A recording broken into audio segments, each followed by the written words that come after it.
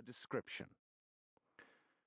For the sake of validating this premise, Don Juan concentrated the best of his efforts into leading me to a genuine conviction that what I held in mind as the world at hand was merely a description of the world, a description that had been pounded into me from the moment I was born. He pointed out that everyone who comes into contact with a child is a teacher who incessantly describes the world to him, until the moment when the child is capable of perceiving the world as it is described. According to Don Juan, we have no memory of that portentous moment, simply because none of us could possibly have had any point of reference to compare it to anything else. From that moment on, however, the child is a member. He knows the description of the world, and his membership becomes full-fledged, I suppose, when he is capable of making all the proper perceptual interpretations which, by conforming to that description, validate it. For Don Juan, then, the reality of our day-to-day life consists of an endless flow of perceptual interpretations which we, the individuals who share a specific membership, have learned to make in common. The idea that the perceptual interpretations that make up the world have a flow is congruous with the fact that they run uninterruptedly and are rarely, if ever, open to question.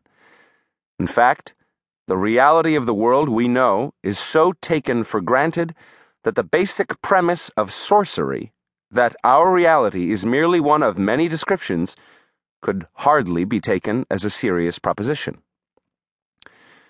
Fortunately, in the case of my apprenticeship, Don Juan was not concerned at all with whether or not I could take his proposition seriously, and he proceeded to elucidate his points in spite of my opposition, my disbelief, and my inability to understand what he was saying. Thus, as a teacher of sorcery, Don Juan endeavored to describe the world to me from the very first time we talked. My difficulty in grasping his concepts and methods stemmed from the fact that the units of his description were alien and incompatible with those of my own.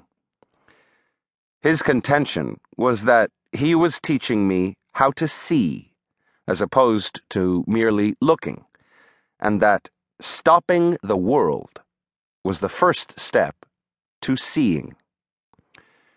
For years, I had treated the idea of stopping the world as a cryptic metaphor that really didn't mean anything. It was only during an informal conversation that took place towards the end of my apprenticeship that I came to fully realize its scope and importance as one of the main propositions of Don Juan's knowledge. Don Juan and I had been talking about different things in a relaxed and unstructured manner. I told him about a friend of mine and his dilemma with his 9-year-old son. The child who'd been living with the mother for the past 4 years was then living with my friend, and the problem was what to do with him. According to my friend, the child was a misfit in school. He lacked concentration and wasn't interested in anything. He was given to tantrums, disruptive behavior, and to running away from home. "Your friend certainly does have a problem," Don Juan said, laughing. I wanted to keep on telling him all the terrible things the child had done, but he interrupted me. "There's no need to say any more about that poor little boy," he said. "There's no need for you or for me to regard his actions in our thoughts one way or another." His manner was abrupt, and his tone was firm, but then he smiled. "What can my friend do?" I asked. "The worst thing he could do is to force the child to agree with him," Don Juan said. "What do you mean?" "I mean that child shouldn't be spanked or scared by his father when he doesn't behave the way he wants him to." "How can he teach him anything if he isn't firm with him?" "Your friend should let someone else spank the child." "He can't let anyone else touch his little boy," I said, surprised at his suggestion. Don Juan seemed to enjoy my reaction and giggled.